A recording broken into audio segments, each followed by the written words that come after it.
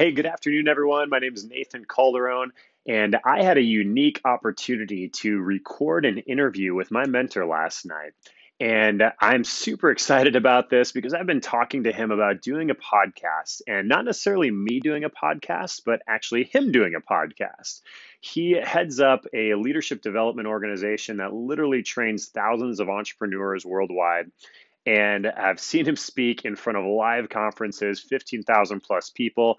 And everyone's always just so moved and just rocked by the wisdom and the understanding that he has around principles on just living a life of victory in all areas of life. And so I talked to him about doing a live interview with him, and if I could invite some people onto that call to hear from him. Got amazing feedback from the call. I did record it, and so consider this maybe a soft launch or just kind of wanted to put this out there to be able to get more people access to the principles that he shared last night, and also to get your feedback. I want to hear from others on, hey, is this someone that you would want to hear from on a regular basis to be able to learn from the principles and the wisdom that he's accumulated over the years, and he has an incredible story. He and his wife have overcome a lot of different challenges in their life. And he's someone that truly lives out the principles that he teaches. And I think you'll be able to see that with just the way that he speaks, the way that he communicates, and the understanding that he has around the human psyche and being able to accelerate and amplify your life in different areas. So the interview last night was centered around two main focuses. One, I wanted to hear his thoughts around how to craft a personal vision for your life. We're entering into a new decade, a new year. I think transformation is something that we all desire and seek, but oftentimes we get in our own way. So the first topic was just around vision and being able to craft a vision for your life, and then the second piece was how do we get out of our own way? We all have different limiting beliefs or mental barriers that can be tough to break through. And so I asked Matt some questions around that. And it was an amazing interview last night. I got a lot of great feedback. So I wanted to put this out there to share it and would love your feedback. So please give it a listen and let me know your thoughts. Thanks so much.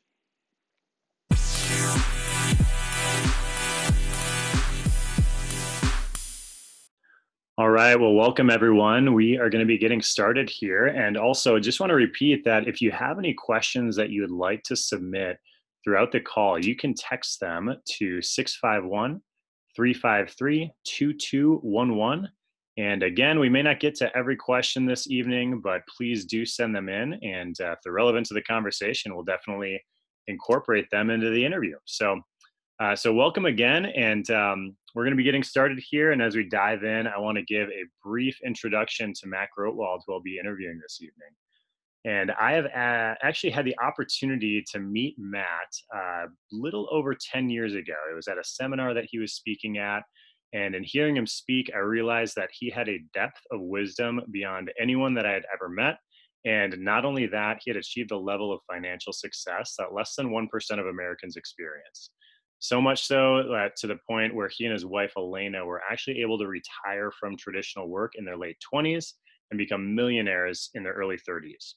Now, today, Matt is a founding board member of an international training and mentoring organization that literally trains tens of thousands of entrepreneurs across the world.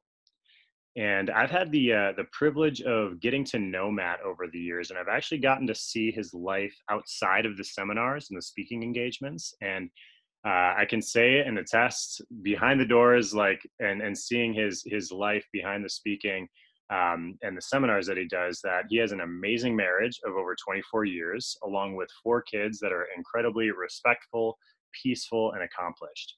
And not only that, but Matt and his wife Elena, they have established an amazing life for their family, but they also invest their time into teaching, training, and equipping families across the country with the principles that they've learned on how to live a life of intentionality and significance. So you are not only listening to someone that has achieved incredible success, but you're also listening to a man of character and integrity, and someone that I just have a tremendous amount of respect for. So that was intended to be a short introduction, but that's difficult to do. Matt, welcome to the call. Can you hear me okay? I can hear you fine, Nathan. Am I coming in clear? Yeah, clear as day. Thanks for joining, Matt. Outstanding. Well, I better say something good after that introduction, Nathan. No pressure. Well, yeah, no, I have no question that it's going to be a lot of value. And now we actually have several people listening tonight that had the opportunity to hear from you a few weeks ago when you shared wisdom on the topic of vision. And Okay. yeah, I received a lot of amazing feedback from that call. I know that there were like over 1,000 people, I think, that called in. And I hounded you about doing another one. So sincerely, thank you for your time in doing this. So, Well, um, yeah, there were thousands of people that were on there, and frankly, there were people that dialed in actually from 41 different states. It was wow, pretty neat, and wow. vision is one of these topics that has changed my life so much and really has shaped my family. And so we're really my wife and I both are very Hmm. passionate about it. But I feel like that first call was because it was a monologue, a little bit different than tonight. Yep, It was kind of like taking a sip from a fire hose. I think totally. for Yeah, most people, so much information very quickly. So I think tonight's going to be a little bit more relaxed. Which, by the way, I want to tell everybody that I did ask Nathan tonight for this to be more like he and I sitting across the table over a cup of coffee yep. because we've been friends for many years. I mean, even though we do some business together, more importantly than that, we're also friends. Hmm. And I do not know, for what it's worth, I do not know the questions that he's going to ask me tonight. This was not pre. I told him Yep. specifically, I don't want to know the questions. I just want to have a conversation and be authentic. Which is dangerous with me, Matt. That I have the answers. Yeah, which is really dangerous. I was thinking like boxers or briefs, things like, but no, we're different type of conversation tonight. So Wonderful. wonderful. Okay. Yeah. No, I appreciate you sharing that. And So fire away, bud. yeah. Well, and I guess with that being the case, right? Like having it be a conversation and like this is just kind of a one-on-one, conversation that we're having. I really want to give you the freedom to not hold back on sharing your perspective, your worldview, and I just think it's one of the things that I've always appreciated about you is how direct you are, and feel free to share things that are on your heart, even if it's unconventional. So just want to give you that freedom there. So I appreciate that. Thank you, Nathan. yeah, you bet. So you talked a lot about the importance of having a personal vision for your life in the last call. And if you could maybe start by giving a brief summary of that call a few weeks ago for those that weren't on it, but also just as review for those that were, like just the importance of vision. Why is that so important? How has that impacted you and your family? Well, it's impacted my family and I for a number of different reasons. But, first off, leadership was not necessarily my plan, right? How leadership is birthed for the majority of people out there is they see a problem and they try to fix it. And that's kind of where most visions actually begin as well. It begins as something in your life that is bothering you or something that you're really emotional about changing. And so you take personal responsibility for it. And I know this is going to sound like a cliche statement, but your mess tends to be your ministry. Right. And that's kind of the way it was for my wife and I. We're all a product of our environment. And like for me, Nathan, a little background on me, just so people can get to know me a little bit better. And we'll unpack this in just a few different statements here. But, like Nathan mentioned, I've been married for 24 years now. My wife and I are more in love with each other today than we ever have been. We've got 4 incredible children, 3 of which are adult children now. They range from 23 years old to 15 years old, and we're just having a blast. Life is awesome. When my wife and I first got married, I brought to our marriage some issues, and she brought to our marriage some issues and I know that you've probably heard this statement before, that you are a product of your environment, and culture plays a huge role in everything that we do. Let me give you an example of what I'm talking about specifically, because in many cases, how we behave is not who we are. It's just how we behave. And one thing that I like to say to people, and it just kind of gets them thinking, is will we meet the real you before you die? And so in other words, there's more to you than what meets the eye, but it takes the right environment to pull that out of you. And that's probably the number one thing that happened to me, is I had to get into the right environment to unpack that vision. And number one, to even believe that I could accomplish anything. So on my mother's side, and this will kind of explain culture. And Nathan, I know that you've heard this story before. I'm going to try to keep this as quickly as I possibly can. Sure. My mother grew up in Haiti. She grew up in the French colony of Haiti. And when she was 7 years old, they had to flee the country of Haiti, and they came to the United States of America. My grandfather was based over there as a Marine. My grandmother was born into a really wealthy family that was also very political. And when the government changed over there and a dictatorship came in, there was actually a political hit that was placed on my grandmother. Her brother was murdered. And so she naturally looked at her husband, my grandfather, and said, "We need to get out of here." And so they packed up my mom, who was 7 years old at the time, and they packed up everything they had in one suitcase. And they came to the United States of America with less than $200 in their pocket. They had nothing. And so my mother grew up in an environment of fear. My grandmother was afraid to trust anybody here in the United States because she came from an environment where people were chasing after her. And my grandfather, he was an orphan. And in fact, he was adopted when he was 2 years old. He was raised into a family until he was 13. And then the mother of that family, his adoptive mother, actually got pregnant and brought him back to the orphanage and dropped him off when he was a teenager. Wow. And so he joined the Marines when he was 16 years old and went in the first wave in Iwo Jima, survived, has an incredible story. But long story short, so he had major trust issues and also had fear issues. So did my grandmother. So my mom grew up in a home where the mindset was, don't trust anybody. If people are going to help you, there has to be an agenda. Fear was a large part of their life, because they had this mentality of there isn't enough to go around. And that was birthed out of the mindset of they had to leave everything behind and start over. And so naturally, it put them into a posture of what I like to call living like a survivalist. And when you live like a survivalist and you have lack mentality, you automatically make all your choices through the lens of what's best for you. And you don't do it intentionally, you do it subconsciously. And so that's kind of the background that my mother brought to the table. Now watch this. My dad, his story is completely different. He grew up in Pleasantville, right? Where my grandparents had this tremendous marriage on my dad's side. My grandfather on my dad's side he was a pilot in World War II, decorated. And then he went on to be the president of a bunch of different banks here locally in the metro. And they had the country club membership. It was your prototypical American dream. And so my father grew up believing he could conquer anything that he set his mind to. And so naturally, within the home that I grew up in, my dad would come home from work, and my mom was a full-time stay-at-home mom. My dad would come home from work, and he would paint the dream for us and say, "Hey, you can take on the world. Shoot for the stars, and if you hit the moon, we're still progressing."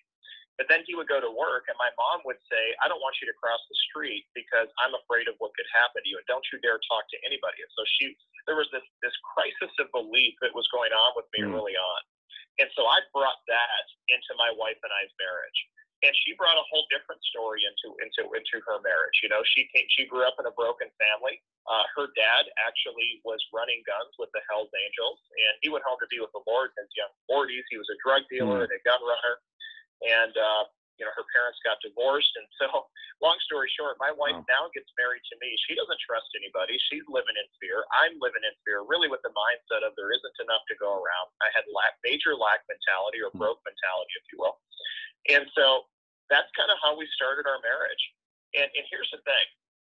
We came to a place of decision when we were sick and tired of being sick and tired, Nathan. And I looked at my life and I looked at my wife and I said, I do not want my children to grow up with a mindset of living like a survivalist. That isn't a life, it's a prison. There's got to be a different way to do things.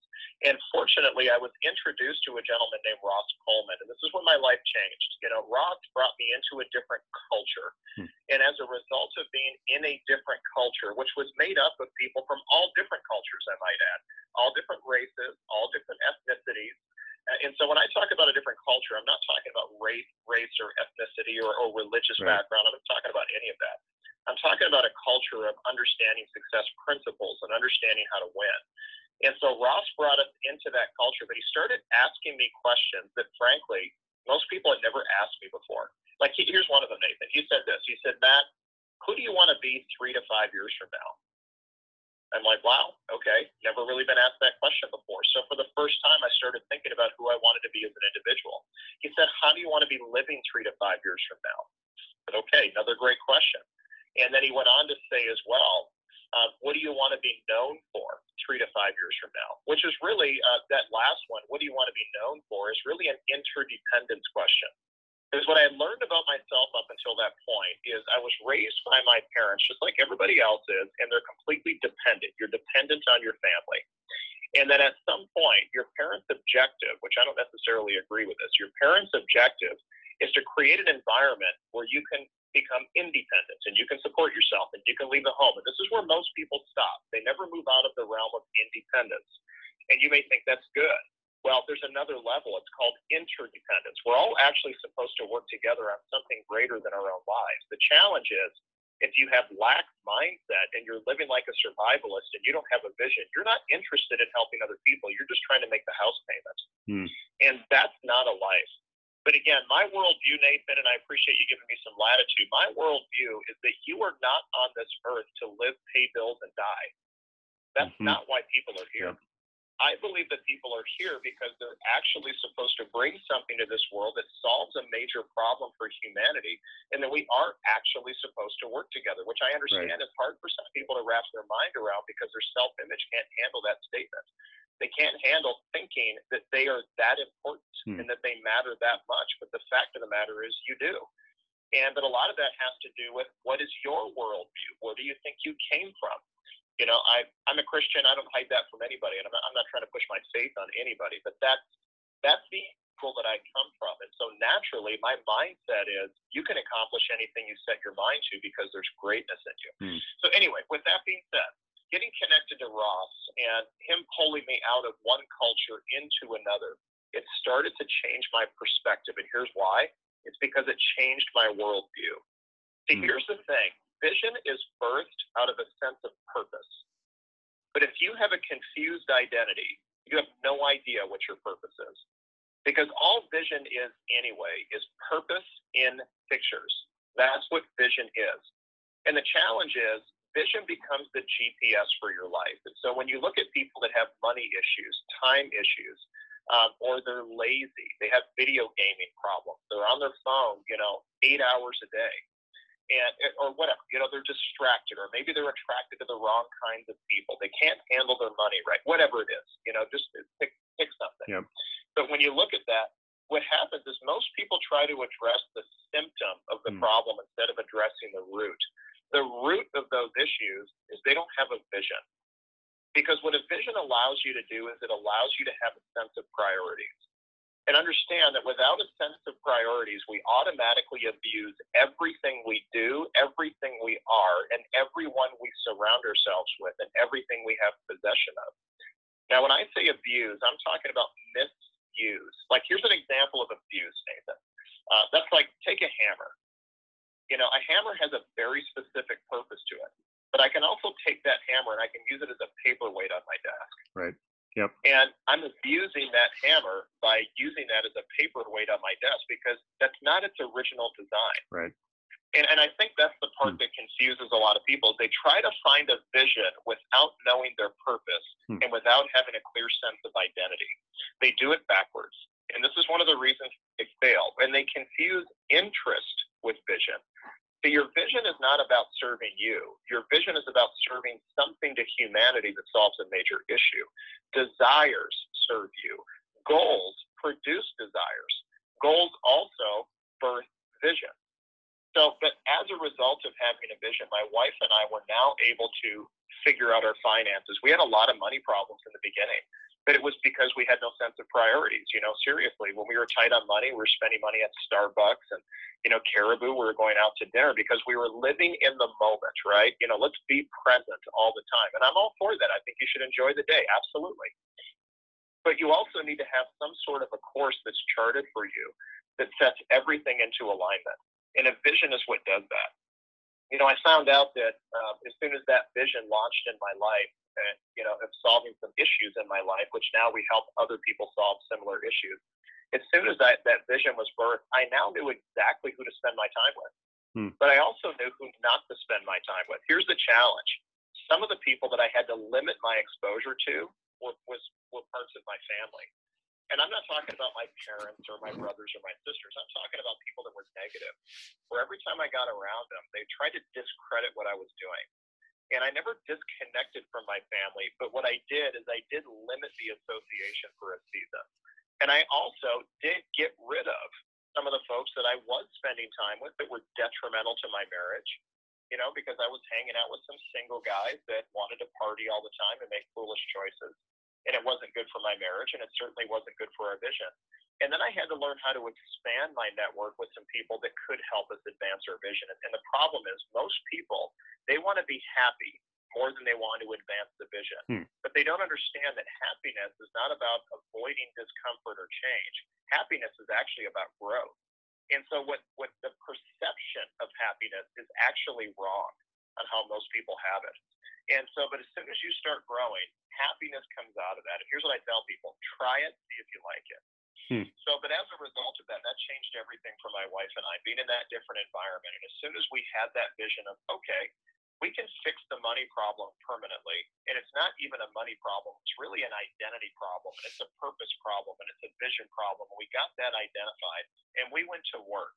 But then we stayed connected with people that made us better.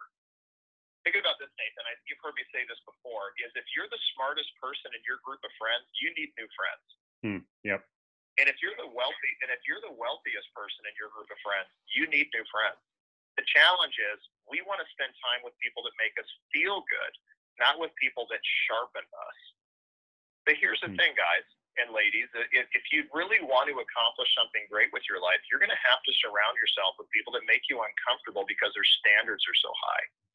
Standards raise belief and lower belief more than just about anything out there. And I've had personal experience with that too. So anyway, Nathan, that's kind of how my wife and I got started with our vision. It's like you have to understand culture and where you came from, because everybody, in every relationship we enter into, you bring your culture with it. Everybody does.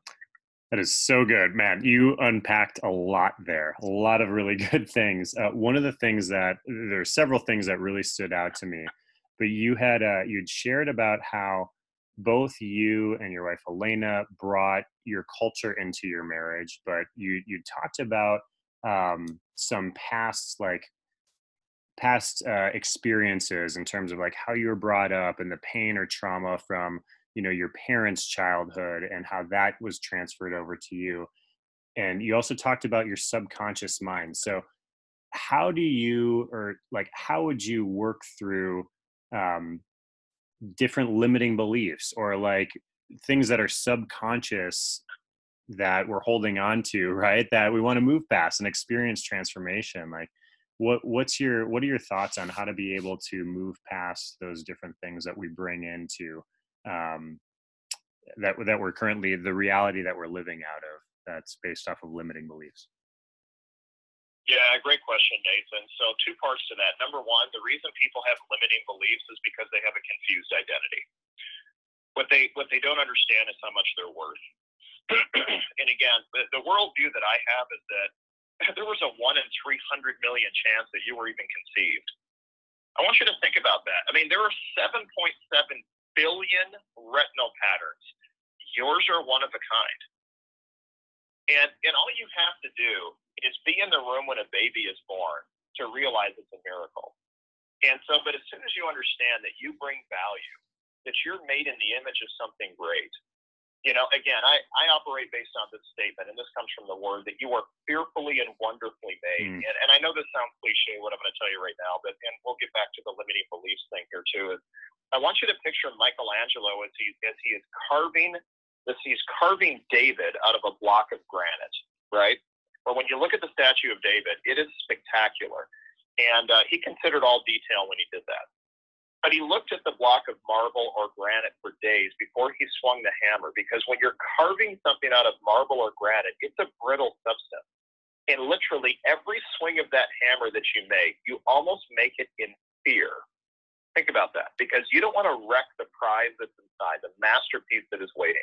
And so that's what he did, right? So he would swing that hammer very carefully, almost in fear every time, because he didn't want to alter the perfection that was inside. And then when it was done, he stood back in wonder at its creation. That's us. Hmm. And because I operate with that mindset, that automatically lays a good foundation to not have limiting beliefs. Hmm.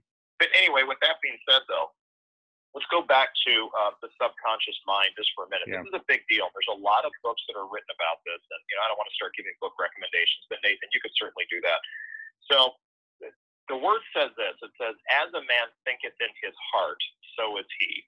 And the word heart in Hebrew means subconscious mind. How you affect your subconscious mind is with repetition in your conscious mind. So in other words, it's what goes into your eye gate, it's what goes into your ear gate, it's what comes out of your mouth, and it's who you associate with, and it's what you subscribe to with your habitual patterns. That's ultimately what affects your subconscious.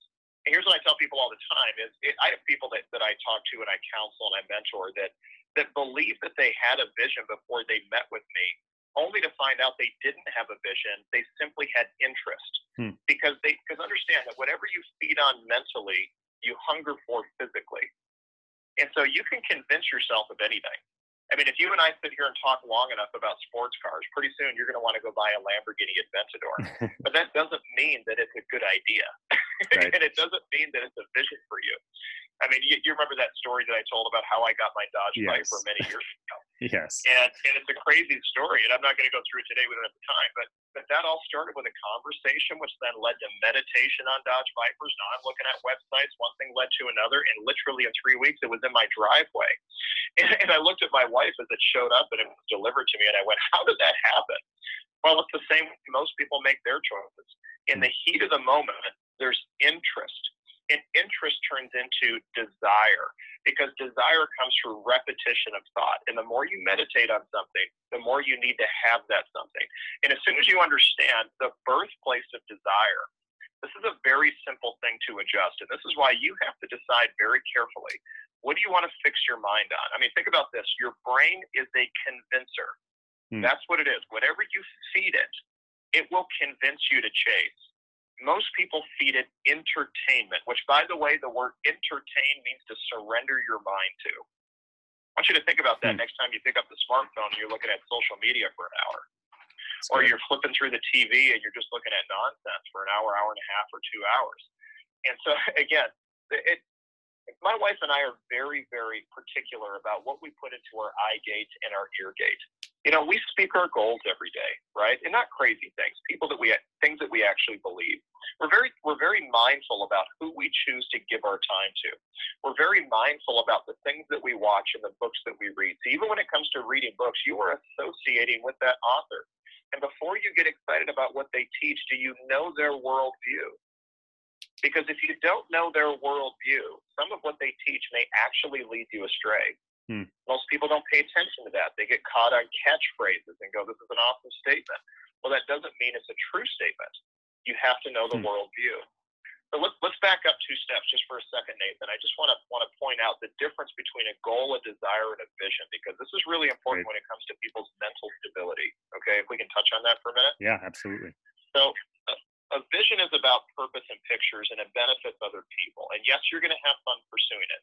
A desire is something that affects your life in a very positive way. So in other words, a desire is something that increases pleasure and gets rid of pain. That desire may be, I want to be debt-free. That desire may be, you know what, my wife wants to be able to stay home with the kids, or maybe the husband wants to stay home with the kids. That desire may be, I need to help my parents. These are all good desires, but they are not vision.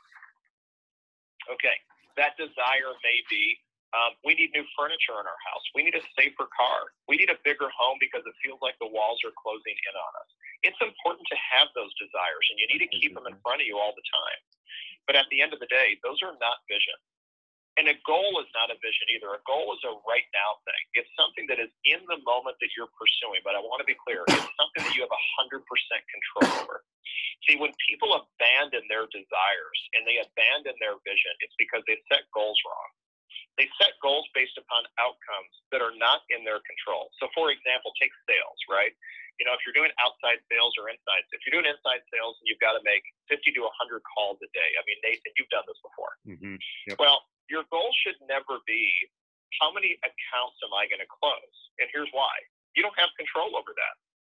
Now, even though the sales excuse me, the sales department and the manager is going to hold your feet to the fire with that. But it can't be your goal. Otherwise, it's going to create stress, pressure, and anxiety. And I will tell you something, the majority of diseases out there that bring people down are induced by stress, pressure, and anxiety. And that's because people are focused on things that are outside of their control. So here's a statement, never forget this one. Whatever you choose to focus on always determines how you feel. And how you feel always determines what you do. So if you focus on the most positive outcome possible, it creates a different emotion than if you focus on what's potentially negative that could happen. But a lot of that comes down to how do you set your goals and who are you talking to? And when you have that stress, pressure, and anxiety welling up, it's typically because you're focused on things that are outside of your control. And there's a lot of unknowns there. And your mind tends to drift toward this could potentially be really negative. And all of a sudden that fear creeps in and that anxiety creeps in and you shut down. And this is when people turn to alcohol. This is when they turn to drugs and they really get themselves into problems. So for me as a business owner, I can tell you that all the business goals that I have are based on activity and attitude only. And then here's what my mindset is. I'm going to kill the comfort zone every day with my objectives, and I'm going to learn from everything I do. My objective is to get better every day because you can control that, but you can't control what other people do. So we should never set goals based on outcomes that are outside of our control. We should only set goals based on outcomes or based on objectives that are 100% in our control. And so it's okay to put a date on a desire, but just be okay with moving that date if it doesn't 100% come together. And where happiness is found is with continuity. Think about this. Commitment to continuity yields emotional stability. And that's a really powerful statement when you think about it. So commitment to continuity yielding emotional stability is all about being in line with goals that you can maintain and you know progress is happening because you're getting better. This is a big, big deal. And so if people would do that with their job, if they would do that with their traditional business, if sales reps would do that, they would be a lot more emotionally stable. And they would actually be excited about going to work every day because their mindset is, I just want to get better tomorrow. And that's how you measure progress. Most people don't know how to measure progress. They measure progress with outcomes that are out of their control, and that's what makes them unhappy. You know, if we're really going to be honest, what most people want anyway, it isn't necessarily more money that they want or even a bigger home or more things. They want more peace and they want more joy. That's what they want. And they think more money or better things is going to give them that, and that's why they chase them. But the reality is you can have that right now based on what you choose to focus on. That is so good. So anyway, go ahead.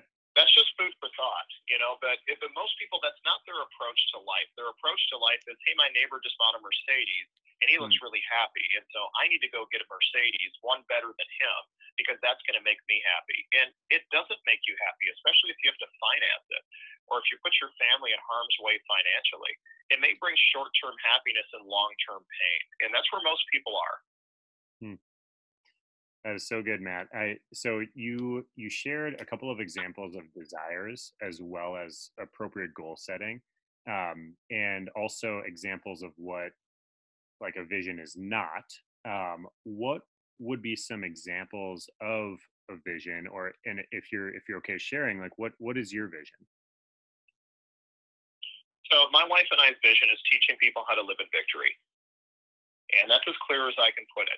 And victory is, I know it's broad phraseology, right? Victory has to do with their self-image, victory in identity, victory in relationships, victory financially, also victory with your legacy. You know, when I think of what you pass on to your children, the inheritance you give your children has nothing to do with physical possessions. It has to do with your system of values. It has to do with your vision. It has to do with your legacy. And Nathan, you've heard me say this, and you're about to be a parent, that whatever problems you don't solve in your life, you forfeit the right to teach your children. Right. And that's a really powerful statement, but it's true. You know, my parents did not know how to fix the money problem. And so I had to go find somebody that knew how to fix it. And they taught me through principles how to fix it. And then I went and taught it to my parents, and I taught it to my siblings. Wisdom is, I should say this, applied wisdom is power. Applied wisdom is power. And you don't want to chase knowledge. You want to chase wisdom. Knowledge is the accumulation of information. Well, wisdom is the application of knowledge. Most people are a library because they move in fear, so they don't do anything. Hmm. They read books, listen to audios, watch podcasts, and they talk all the time, but they don't do much. And it's because they're trying to avoid failure. Hmm. But the reality is that's where the good stuff is. That's where the change happens. So good. So that's my wife and I's vision. And Nathan, I mean, you know that already, but I could talk about it for 4 hours. But you know what? I didn't know what that vision was because my wife and I were just trying to fix our life issues. And after we applied those principles and we fixed our life issues, we looked at each other and said, we need to share what we've learned. We owe it to people out there that are struggling with the same issues. We need to go share with them what we've learned. Can we change gears just for 1 minute? I just want to go down a lane because I know we're running out of time here, and I want to make sure this matters. So let's take this back to business just for a minute. You know, when you're looking at your career, right? We're on the topic of solving problems right now. When you're looking at your career or your traditional business, understand that you get paid in direct correlation to the size of the problem you solve, and also based on how many people can solve it. And when you understand that principle, you now know how to raise your income. You don't raise your income by working harder, even though there's an element of effort to it and discipline. You raise your income by becoming more valuable. So you need to look within the department that you work in, or look at the traditional business that you have and ask yourself, what problem do I solve and how many people can solve it? So when you look at manual labor, that solves a problem. The challenge is many other people can solve it. Or when you look at Jeff Bezos or Bill Gates or Richard Branson, they solved really big problems that few people were solving at that level, which is why they get paid so much. Look at athletes and entertainers, Nathan. Mm-hmm. The problem they solve is they solve the problem of unhappiness. Mm. Think about it. Mm. People pay money to be entertained so they can escape the way that they're currently living. That's why entertainers and athletes make the money that they make, because we want to be entertained because we're not satisfied with how we're currently living. Well, when you see people that are chasing a vision, they don't really go to sporting events because they don't care. They're too caught up in living the adventure of their life, and that's a fact. I'm not trying to step on people's toes, but it is a fact. Here's where this hit me. Okay, I want to tell you where this hit me. It's a good story. So I took my children, 2 of my kids, Mason and Perla. I took them to go see John Mayer. You know, John Mayer, I think, is a great musician, incredible guitarist. And I'm sitting there in show number 3 of 4 sold-out shows. We're in show number 3. It was at the Xcel Energy Center. This is a few years ago. And it's packed. You know, there's 19,000 people in there. It's packed out. And he's playing. And I had this moment, and I look up on stage, and I go, why are people here? Why are they here? Well, they're here because a young man who was passionate about music, who provided an escape for him to create happiness, he became really good on the guitar, and here's what he did. He found out that he had some natural ability. He took that natural ability and he fashioned that gift, if you want to call it that, into a workable skill that he then marketed to the world. Nobody was there because they wanted to see John Mayer. They were there because they wanted to see John Mayer's gift. Now think about this. As people establish their gift and work that into a workable skill, listen to me, people will pay you to be yourself. Yeah. Wow. That's what LeBron James has. When he walks on the basketball court with the Lakers, people say, go out there and we're going to pay you $30 million a year to be yourself. Or when Tiger Woods hits a golf ball, go out there where Nike says we're going to pay you $50 million a year to go be yourself. Does that make sense? Yeah. And I'm telling you, if people would understand that, they would attack books. They would attack any audios that would sharpen them. They would be seeking out environments that make them better people. But instead, they're too busy chasing money, where the reality is they should be chasing change. But most people, even though they say they want change, they don't really want change. They want a better environment with no sacrifice. And that's called a pipe dream. That just doesn't happen. Now watch this. At that same concert, they were entertained by the music, but they were inspired by John Mayer. Now, what created the inspiration was not the gift. It was the discipline that everybody in that room knew that it took to fashion that gift into a workable skill. I was inspired too, no doubt. And I left there going, I can be better with what I'm doing. But at the end of the day, every person on this call, every person out there has a gift that is inside of them that solves a problem in this world. Well, when it's fashioned into a skill and then you serve that to humanity, trust me, that's where your income is. Hmm. And that's also where your passions and desires are. The world says go seek out your passion. That's nonsense. Passion doesn't happen that way. Passion happens after you get a vision. Hmm. Passion is a much later in the game kind of thing. What ends up happening when people hear that statement is they go chase an interest. Okay, well, bring that to a college kid, right? Right. You know, Right. what's my passion? Yeah. My passion is hanging out with my friends and shooting pool and Yeah. drinking beverages, if you know what I'm talking about. Well, that's not a passion. That's an interest. Give me a break. Yeah. So at the end of the day, people are misguided by statements. And they're statements from people that have knowledge but no wisdom. Hmm. And that's where the danger is. That's where I was talking about before. Even the books that you pick up, do you know that person's worldview? Do you Right. know their story? Do you know where they came from? You have to know. So for what it's worth, you know, I know we got to wrap this call up pretty soon here, Nathan, but what's on your mind? Yeah, I think the thing that is on my mind leaving here, right? Like you've shared so much wisdom, so much like great information, and it speaks to me. Where do I begin, or where someone listening to this call, where do they start if they don't currently feel like they have a clarity around their vision for their life? Like what would be some practical, tactical steps to take leaving this call? Well, to me, this is where vision kind of begins. I mean, we already talked about that it's birthed out of identity and purpose, right? Yep. But what sets you on a course of action, and we'll talk really quickly about the process of that vision coming to pass and understanding your gift. We can do all this in less than 10 minutes. Okay, so I guarantee that everybody on this phone, you have something you're already interested in. Whether it's something where you look at it and it's a problem in your life and it's caused you a lot of pain, or maybe it's caused a family member of yours a lot of pain, or there's something that has truly inspired you to want to be a better person and you want other people to experience that. Like, for example, for my wife and I, what caused us a lot of pain was living in fear, living in distrust, and having money problems. And so we went to work on learning principles to fix that. And we went to work on our personal day-to-day habits that were creating issues. Let me give you an example of what I'm talking about. You know, I'll just kind of speak to this for a minute. I believe in what I call the principle of management. Whatever you manage well will be multiplied, and whatever you mismanage, you'll lose it. So, for example, when I look at somebody who's in a leadership environment, which is all about relationships, right, Nathan? And if they want to have an opportunity to lead more people, if their marriage is a train wreck, they'll be a successful leader. Hmm. Because if you can't manage the relationship within your marriage, how are you going to help other people? Hmm. And look at people that I've got a desire out there to help people be more fit so that their body doesn't break down, but yet your diet is terrible. Right. Well, you're gutting your credibility based on mismanagement.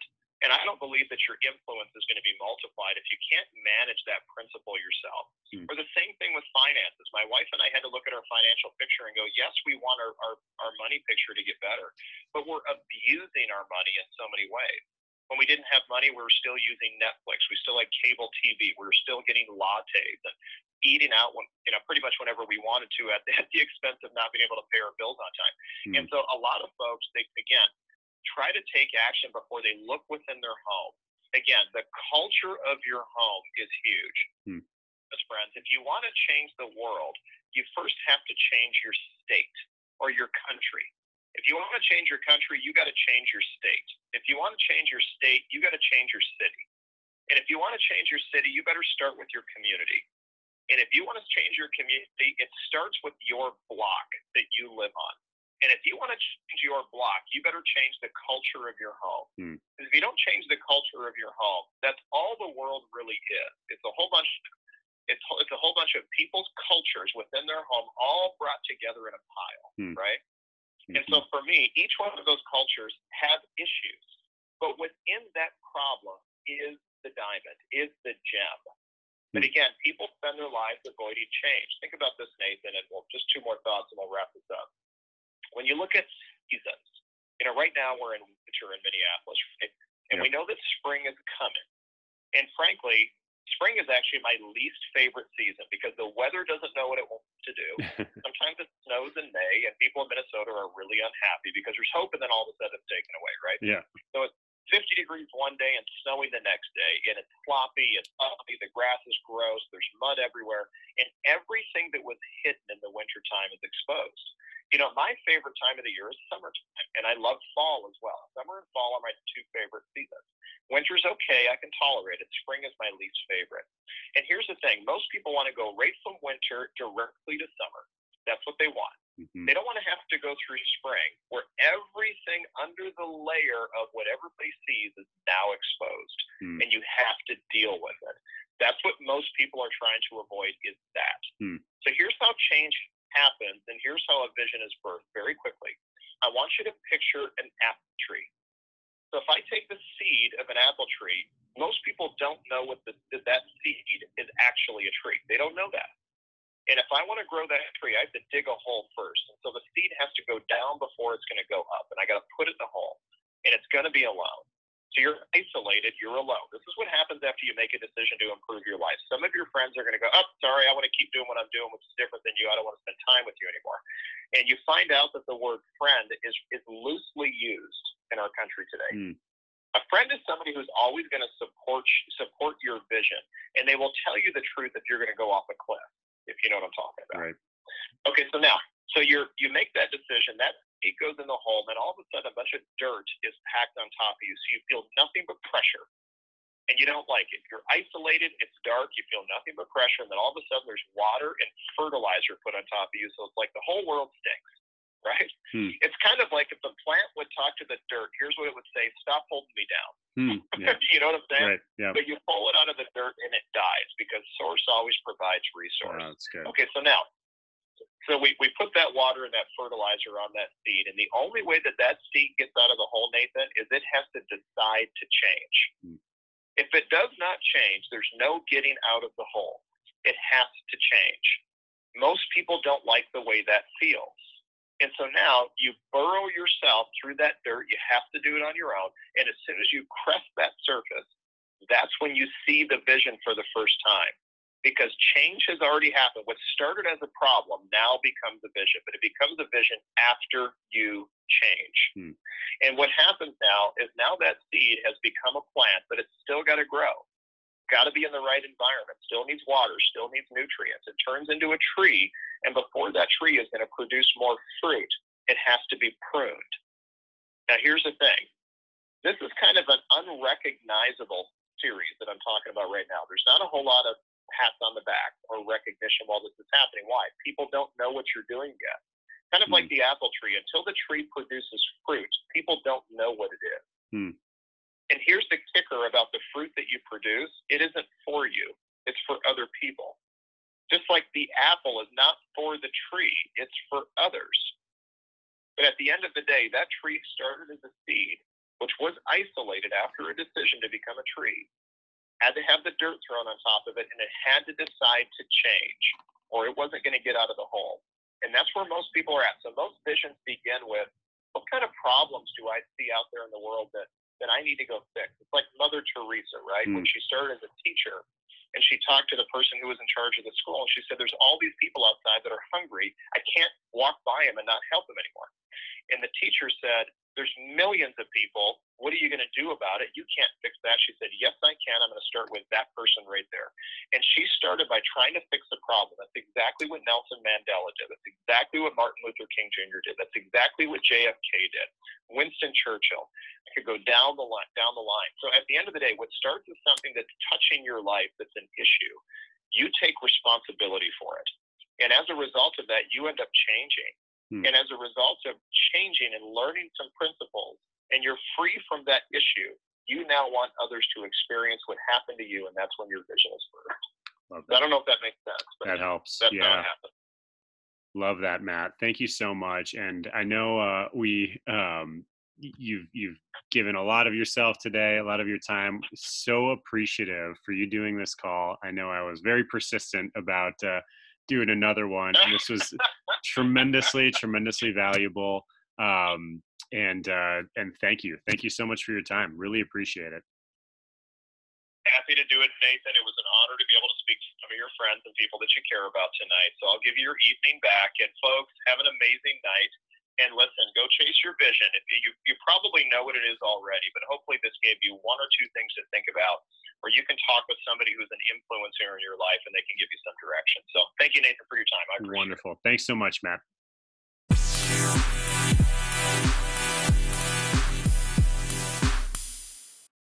Well, there you have it, friends. Thank you so much for listening in. I hope you're feeling inspired to live out your vision and your purpose for your life. And I would love to hear from you. I'd love your feedback. First, with what were some of the takeaways or the insights that you heard on the call that were especially impactful for you? Please send those my way. And also, if Matt were to come out with a podcast, would you subscribe? Would you want to listen in? And what type of questions would you have for Matt that you'd want to learn from or hear him unpack at a greater level? So thank you again. Thanks for your time and attention. I appreciate you, and make it a great year.